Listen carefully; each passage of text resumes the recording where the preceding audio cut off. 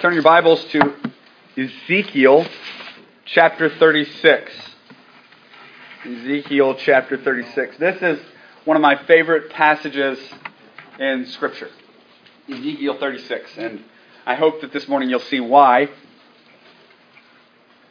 as we read together. Before we read, I wanted to remind you kind of what you probably know about Ezekiel, and that is that Ezekiel is writing in a time when Israel is in constant flux. And everything that Ezekiel does is weird. I mean, literally weird. He does things that are strange, like attack a rock for a year with a sword. He's an odd duck. One of my favorite lines in the book is he sees this angelic structure, and he describes it to you, and then at the end it says, and its rims were tall and awesome. And he describes things as though he were on a hallucinogenic. He sounds crazy.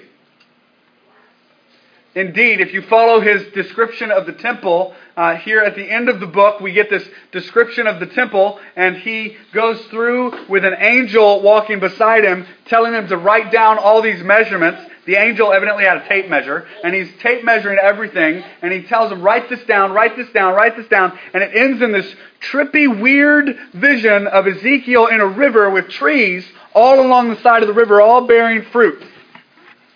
And Ezekiel goes, this is what the kingdom's like.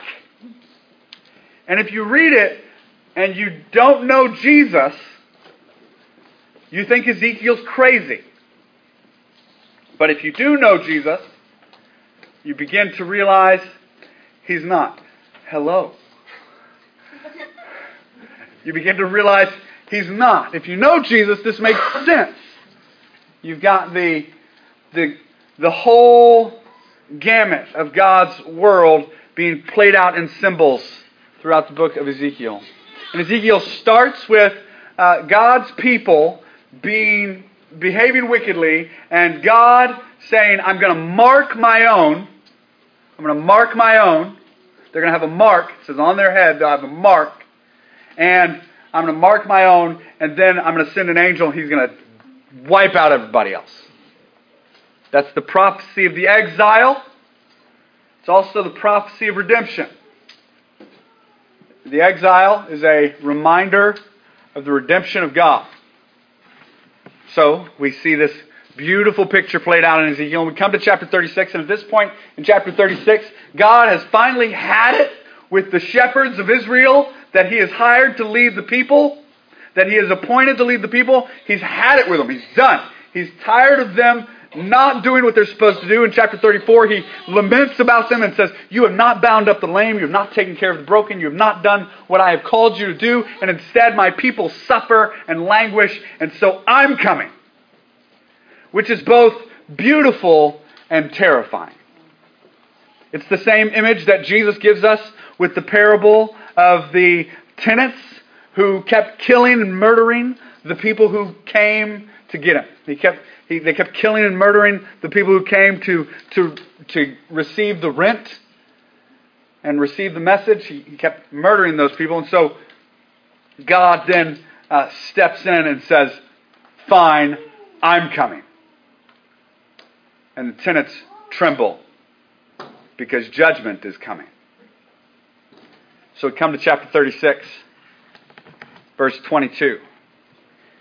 And we see this beautiful picture of what it means to God's people when He comes, when He lands upon His people.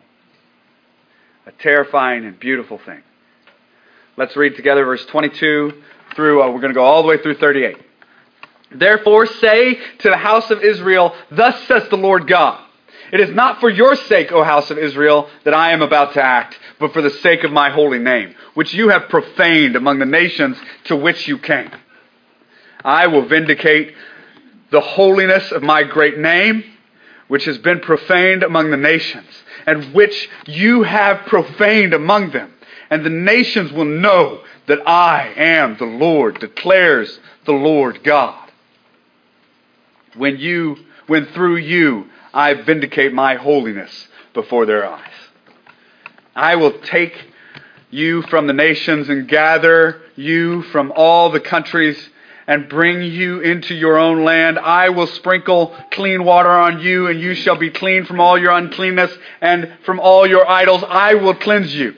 And I will give you a new heart, and a new spirit I will put within you, and I will remove the heart of stone from your flesh, and give you a heart of flesh, and I will put my spirit within you, and cause you to walk in my statutes, and be careful to obey my rules, and you shall dwell in the land that I gave to your fathers. And you shall be my people, and I will be your God. And I will deliver you from all your uncleanness, and I will summon the grain and make it abundant and lay no famine upon you. I will make the fruit.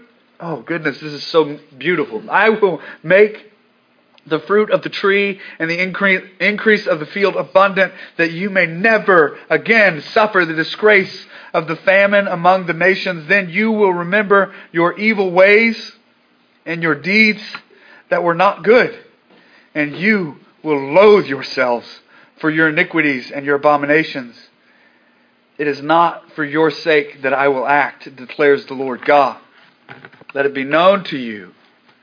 Oh, be ashamed and confounded for your ways, O house of Israel. Thus says the Lord God, on the day that I cleanse you from all your iniquities, I will cause the cities to be inhabited and the waste places to be rebuilt, and the land that was desolate shall be tilled instead of being desolation that it was in the sight of all who passed by. And they will say, this land that was desolate has become like the Garden of Eden, and the waste and desolate and ruined cities are now fortified and inhabited. Then the nations that are left all around you shall know that I am the Lord, and I have rebuilt the ruined places and replanted that which was desolate. I am the Lord. I have spoken, and I will do it. Thus says the Lord God, this also I will let the house of Israel ask me to do for them, to the increase of their people, like a flock. Like the flock for sacrifices, like the flock at Jerusalem during her appointed feast, so shall the waste cities be filled with flocks of people. And then they will know that I am the Lord. Now, this is magnificent. Just take a second to recognize a few things. Number one, why does God do this? Why does He rescue? He doesn't rescue because He sees some inherent worth in people. He doesn't rescue because He determines that you are good enough to be rescued. He doesn't rescue because you made the right decisions at some point in life. Look at it. He rescues for His name. For His name and His glory alone. Now, let's deal with some philosophy here just for a minute. Why is it a good thing that God rescues and does everything according to His name? Why is that a good thing?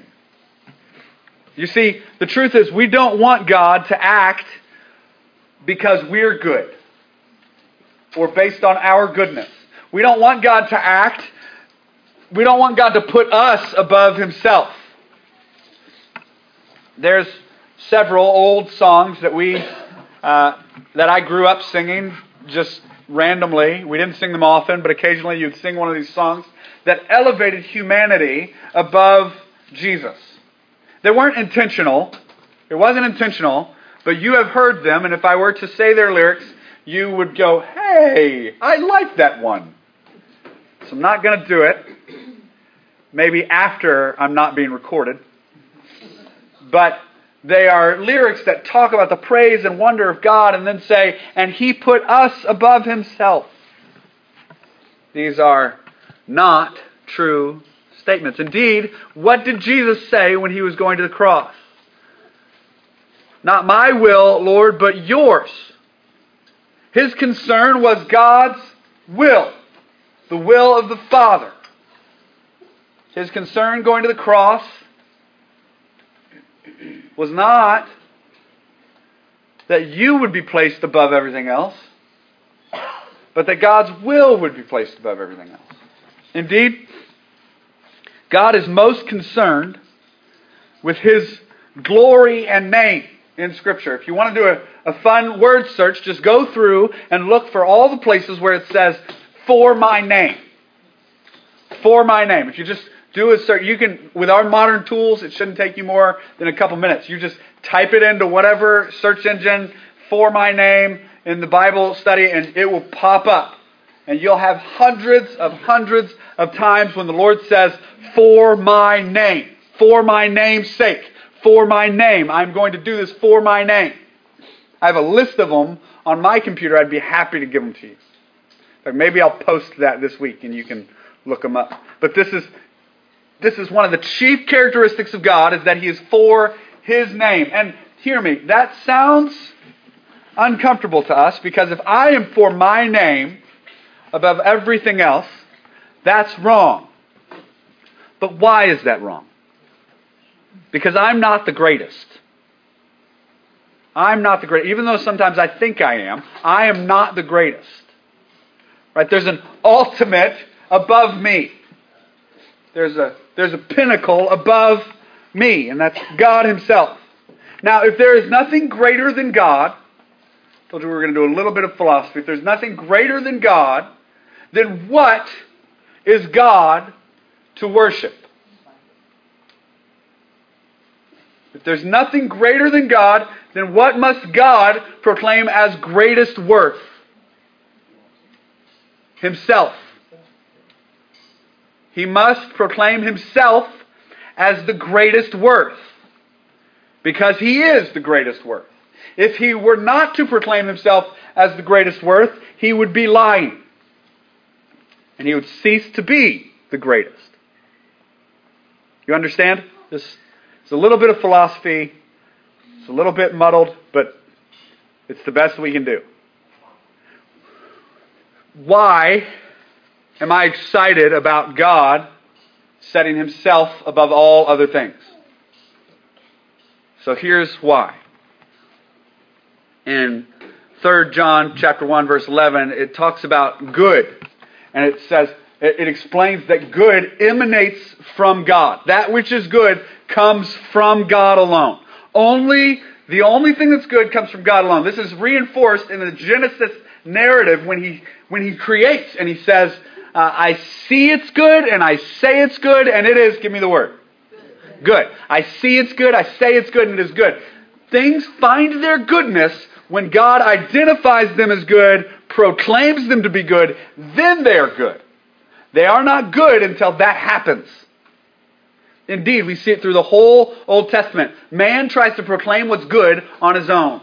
You see it in the book of Judges. Everyone went around doing what was good in their own eyes, right? They're trying to proclaim what is good in their own eyes. Samson sees a Philistine woman, and it says he saw in his own eyes that she was good, and he said, "This is Tov. She is good." We translate it, "She was beautiful." Right? But understand the Hebrew there is making a callback to Genesis. He sees what is good and says what is good, and it is good. We get goodness from God. Second, what's that great scripture, 1 John 4, verse 8? God is love. God is love. Not love is God. God is not defined by love. Rather, God is the definition of love. He is the one who defines what love is. We proclaimed some things during our prayer time about who God is. Holy, just, forgiving, merciful, everlasting. All these great characteristics about who God is. If these are all things that God is, God defines these things, then it is good for him to be proclaiming his name above all else. He is the ultimate value. There is nothing that can be valued beyond him. He is the greatest of all things. He is the greatest being in existence. Indeed, as R.C. Sproul put it, he is the only being. Everything else is a becoming. Because everything else changes and grows. God is the only thing that is in a perfect condition permanently. He is his very name. His very name, Yahweh. We read it multiple times in there when it says, I am the Lord. Yahweh, that very name means I be. I exist. I being. He is so great, he defies naming. And if goodness and love emanate from God and existence emanates from God, there is nothing higher than his name. Therefore, it is exactly what we want for him to say, I will do this for my name. It's exactly what we want. We want his name exalted because it is the highest good. It is the greatest love. It is the most right and just. It is the holy name. We want his name exalted. So, we dive into this text and it says, therefore, say to the house of Israel, thus says the Lord God. Yeah, the Lord God, that's God Almighty, the Lord God.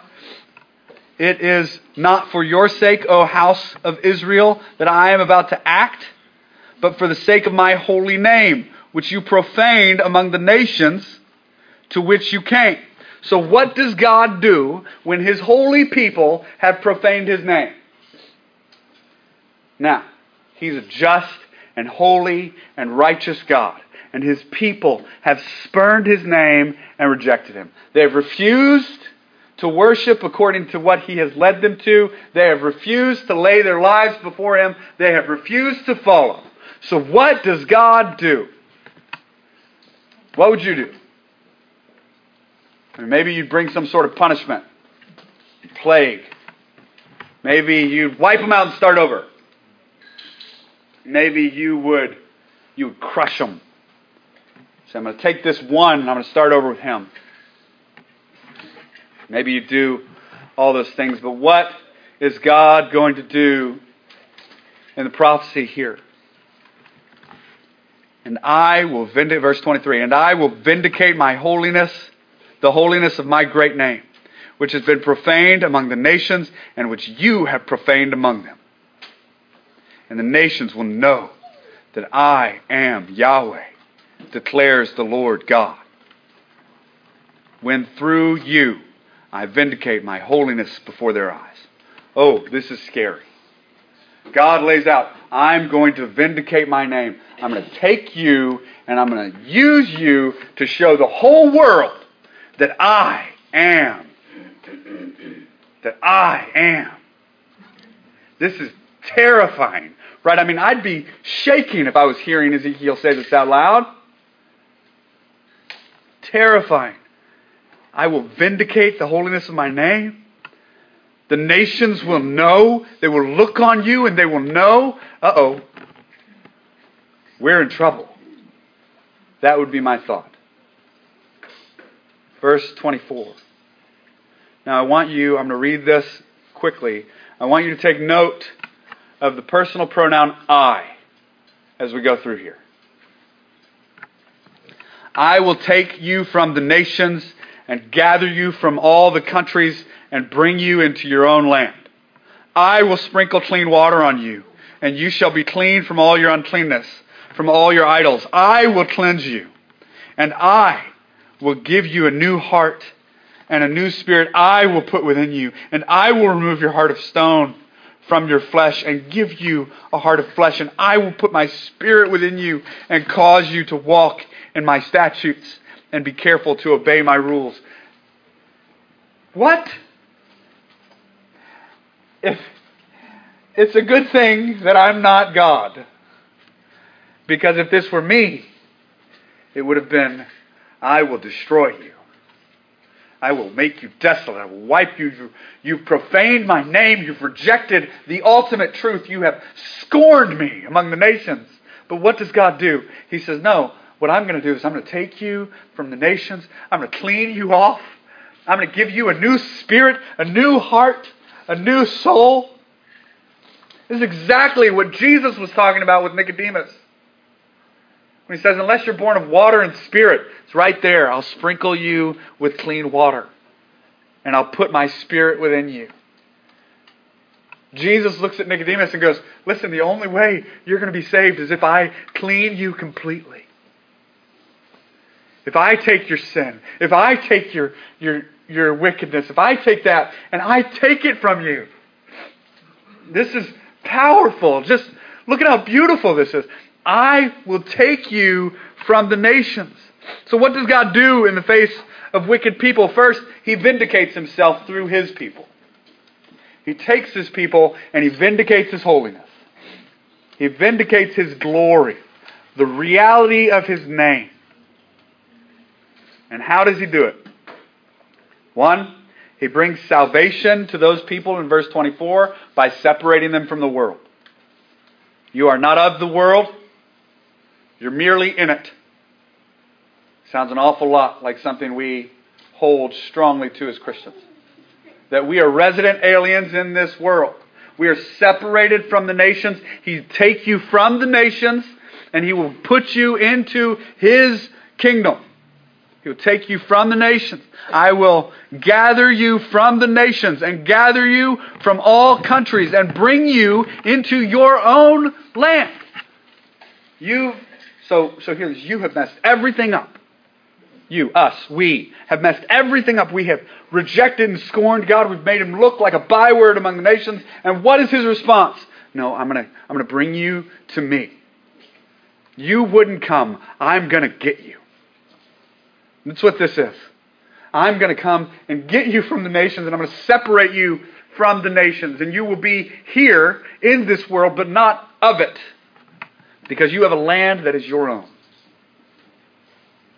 You have a land that is your own. Isn't that comforting to know that God is keeping you and separating you from this world? What government can hurt you if God has separated you? What taxes could be levied on you that would be too much to bear? Nothing. Nothing. How beautiful is this? We've made a byword of God, and He takes us from the nations. Second, He will sprinkle clean water on you, and you shall be clean from all your uncleanness, and from all your idols I will cleanse you. God brings salvation by separating you from the people of the land, and then cleanses you. He cleans you. Jesus Christ dies on the cross, taking your sins upon Himself, that your sins would be obliterated. Romans 6, the old man is obliterated, destroyed, gone, rendered useless. He is no longer, you've been cleansed and changed. He says not only will He cleanse you, but look, He will change you. And I will give you a new heart and a new spirit I will put within you. Now just for a moment, ponder the reality that God takes your sin, takes your evil, takes your wickedness, removes them from you, gives you a new heart, and somehow you retain your individuality. What a gentle procedure this must be. To remove your heart of stone, put in a heart of flesh, and maintain your unique, individual, created self. How incredible is that when He takes our heart of sin and evil and He removes it from us and then puts in His guiding Holy Spirit, giving us a new nature, according to Colossians chapter 3, giving us a new nature and setting us to walk after Him, we don't become robots. We don't all become one homogeneous blob that looks the same. But we are still, even in the book of Revelation, every tribe and tongue and nation praising the Lord. All individual with their own languages and sounds and songs, united in praise before God, because God loves a creative palette. All kinds of people. Anxious people. Happy-go-lucky people. People who are zealous, type A personalities, who drive everyone else nuts. Type C personalities who drive all the A personalities nuts. People who are constantly in flux. People who are up and down emotionally and just ride on the clouds in a moment and then fall. And the anticipation almost pays for the thud. People who are rock steady and consistent always. God does not take away your individual uniqueness when He redeems you. Isn't that beautiful? And look at this text. He says here, I will give you a new heart and I will put a new spirit in you. And I will remove your heart of stone from your flesh and give you a heart of flesh. This procedure that He does is amazing. And then he says one more thing. So you've got three things here. He says, one, I'm gonna clean you. Two, I'm gonna sanctify you. I'm gonna change your heart. And then three, I'm not gonna stop there. Verse 27, I will put my spirit within you and cause you to walk in my statutes and be careful to obey my rules. You see, it wasn't just simply enough to clean us off, brush off the dirt, and then send us back. Instead, God cleans us off, brushes off the dirt, changes our internal makeup without destroying our individual personalities, and then walks with us into the world. And walks alongside us. Indeed, indwelling our spirits, so that we are able to obey. So that we are able to find joy. Because remember, He is the highest good. He's the highest good. And if we put anything else in the category of highest good, we lose all joy.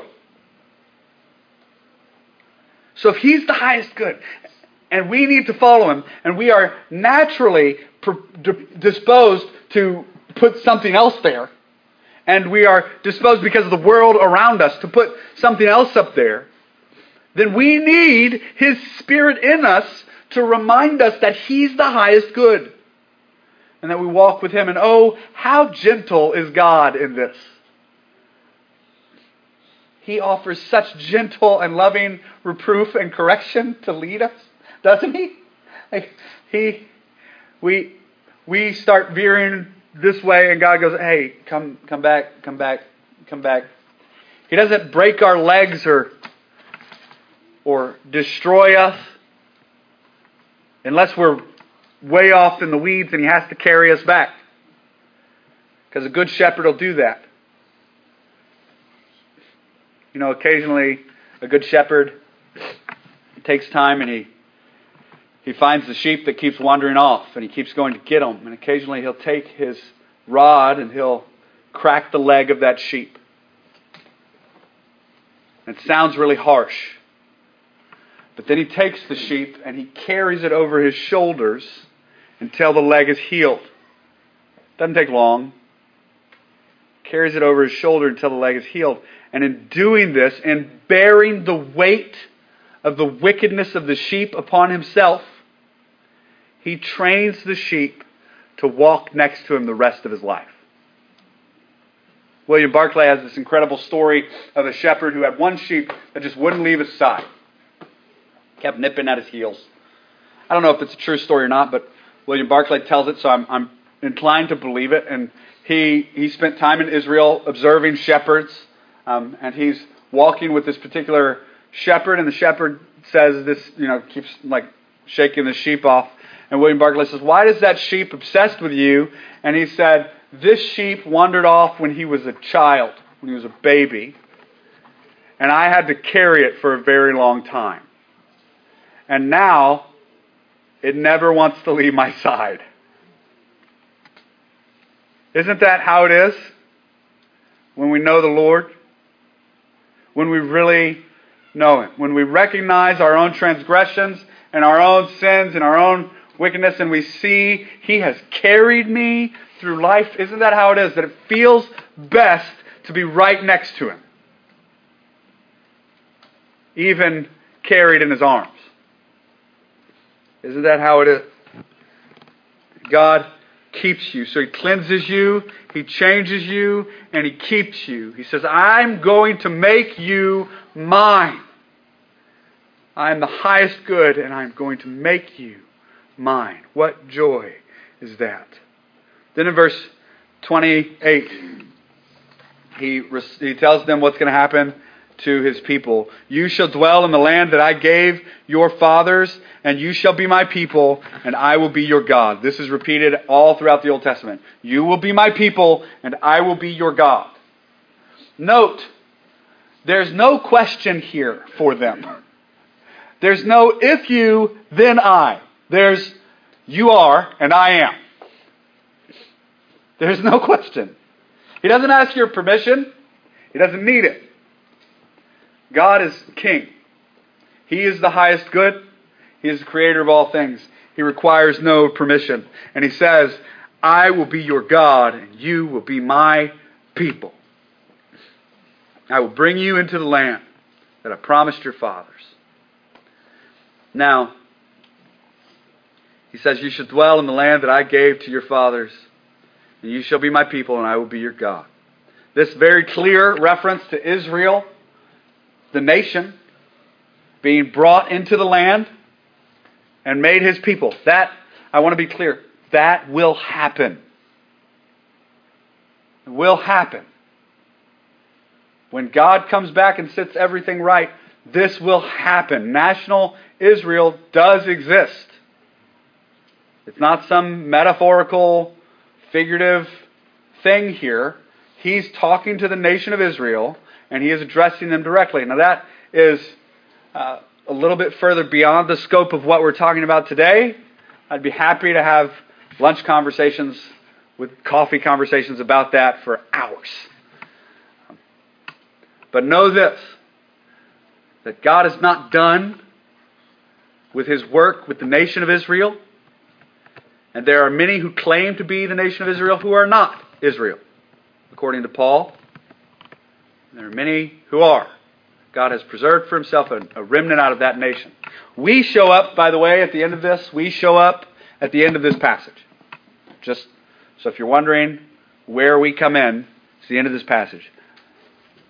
Generically, God deals with His people this way. And that's why this passage is so beautiful, because it's the way He dealt with us. It's what Jesus describes when He talks to Nicodemus. It's what Jesus describes throughout the parables in the Gospel of Luke and in Matthew. It's what Jesus describes God doing in our hearts. But I do want you to remember, God keeps His promises. He does not fail. He keeps His promises. And verse 28 solidifies that. I will be your God, and you will be my people. Verse 29, and I will deliver you from all your uncleanness. And I will summon the grain and make it abundant and lay no famine on you. And I will make the fruit of the tree and the increase of the field abundant, that you may never again suffer the disgrace of famine among the nations.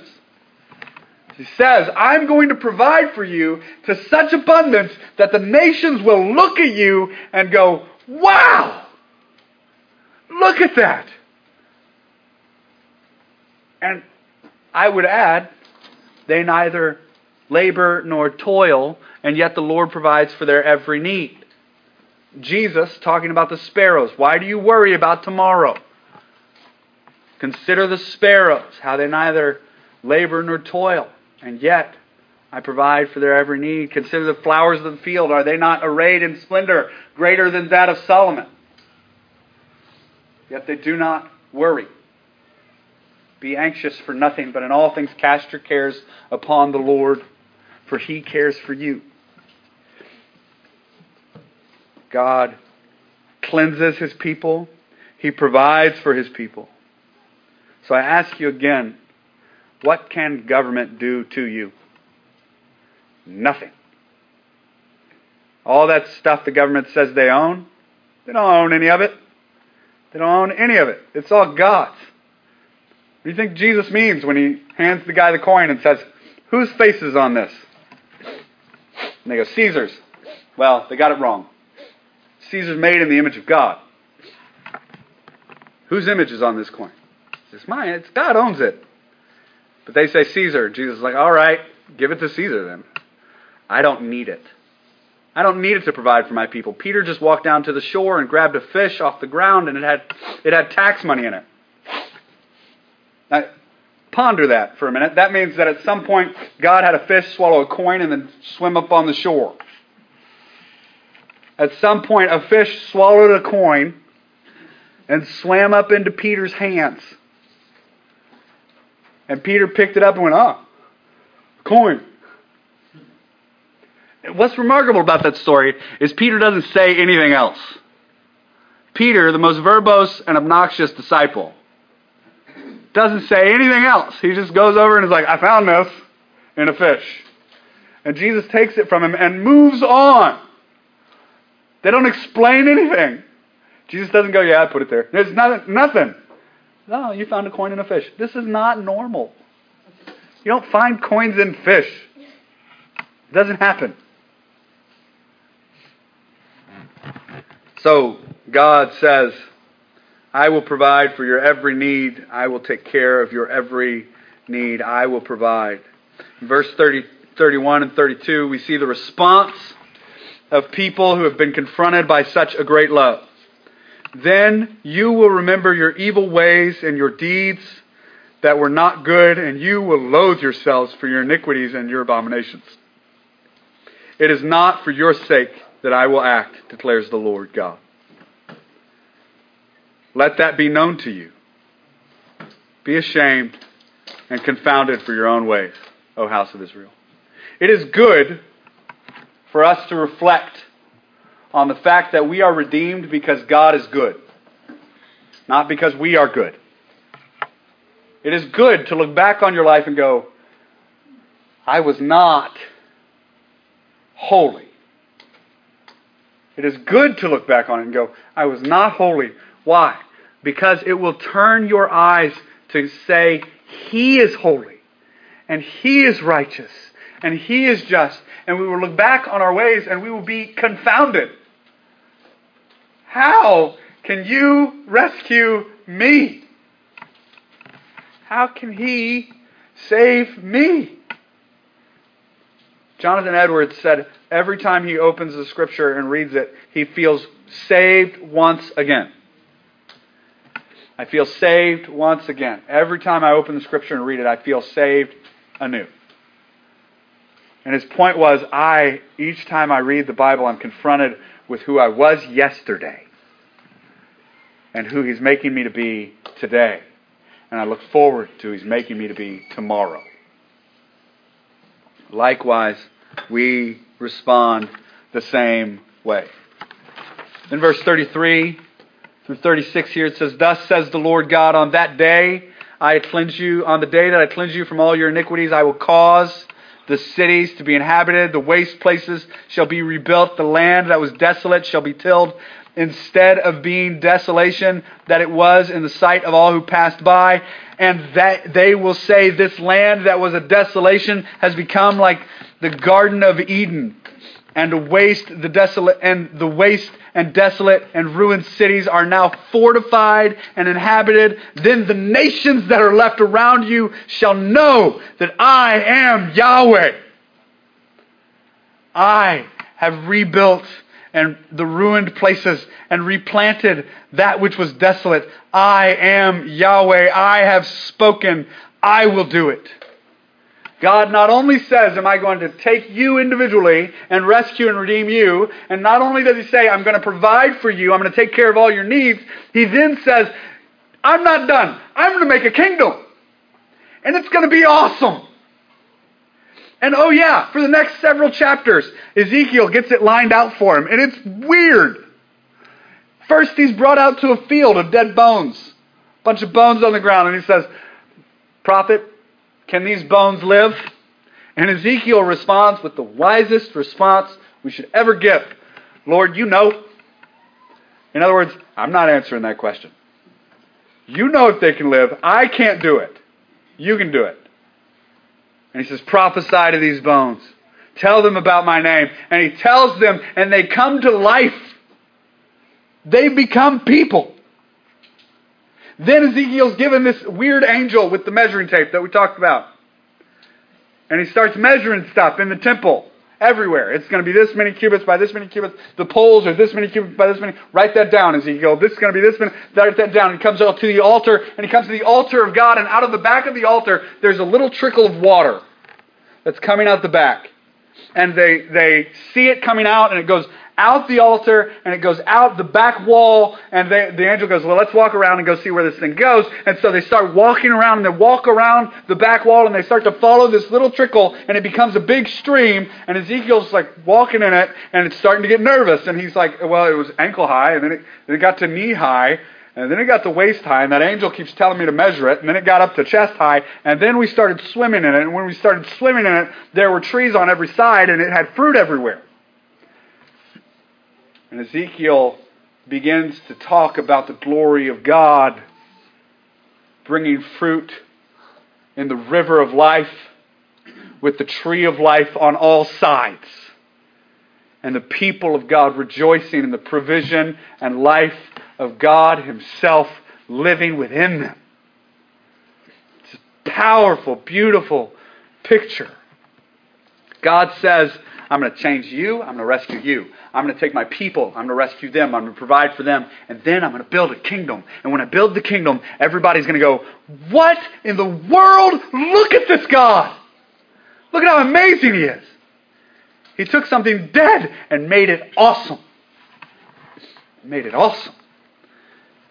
Indeed, He's going to take dead things and bring them to life. Verse 37, and here's what breaks me every time I read it.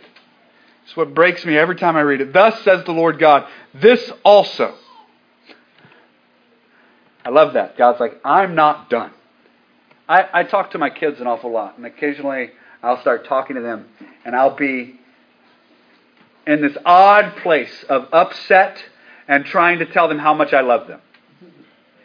You know, they did something, whatever it was, and I'll correct them. And then I want to talk to them about who they are and what is inside them and how great God has made them to be and how God has structured them and taught them that you are to be strong and you are to love people and you are to lay your burdens out before the Lord and you are to follow hard after Him. And I'll talk to them about that and I'll start talking to them about that and they'll, okay, all right, I'm not done. I'm not done. Look, this is where God is, right here. He's corrected them at the beginning, and He's started to say, listen, I'm going to change your heart. I'm going to make you better. I'm going to build you a kingdom. I'm going to make this amazing thing happen. Why? Because I am the greatest good. And He's going to lay this out, and then He's going to say here, I'm not done. Thus says the Lord God, this also I will let the house of Israel ask me to do for them, to increase their people like a flock. Jesus says, my sheep hear my voice and they come to me. Not one will be snatched from my hand. They are mine. No one can take them from me. The Father has placed them in my hand and no one can take them from me. Like the flock for sacrifices. So in Jerusalem, you had these flocks that were raised up. We sang about it at Christmas Eve. Wrap this one up, right? That's the song. Wrap this one up. It is the Lord's. And what they would do is when a sheep was born, a little baby lamb was born, they would wrap it up and they would set it aside. And that one got put into its own flock for the purpose of sacrifice. This is clean lamb for the purpose of sacrifice. This lamb is going to be raised in order to be sacrificed in Jerusalem. So he says here, I will do this like the flock for sacrifices, like the flock at Jerusalem during her appointed feast, so the waste cities be filled with flocks of people. We were supposed to die. Do you get it? We were supposed to die for sin. We were not supposed to have joy because we sinned against the mighty and holy God. And yet He says, I will bring in flocks for sacrifice. And look, they will fill the city that I make. I will fill the city with people who know me and love me and are cleansed by me. Who are spotless. Not because they did something, but because I did something. I will rescue. Oh, this is what our God does in the face of our wickedness. We are wicked. We do something. We sin. We are wrong. And God's response is, you're mine. And I'm going to put my Spirit in you. I'm going to walk with you. I'm going to clean you. I'm going to keep you. And I've got plans for you. And you get to come. And I get to come. I can't hardly read this without weeping. Because there we are. The waste cities be filled with flocks of people. And then they will know that I am Yahweh. People see God because you are redeemed. People see the Lord because you are rescued. He is the greatest good. And He is our aim every year. Not just 2020, not just 2021, every year. He's our aim. He's our focus. He's our vision. I was asked recently by a pastor, hey, what's your 2021 vision? And I laughed. And I said, Jesus? And he said, no, well, what's the vision of your church? And I was like, we're going to follow hard after Jesus. We're going to press hard to know Him. And we're going to talk to our neighbors about Him. What's your theme? I just told you my theme. Right? Our theme is to know Jesus and follow hard after Him. Why? Because He's the one that does everything. He's the greatest good. There's not a greater theme. We're going to push hard after Christ because nothing can stop what He has done. If you know the Lord, there is delight for you in everything. If you don't know the Lord, repent and believe and trust in Him and be saved. Let's pray.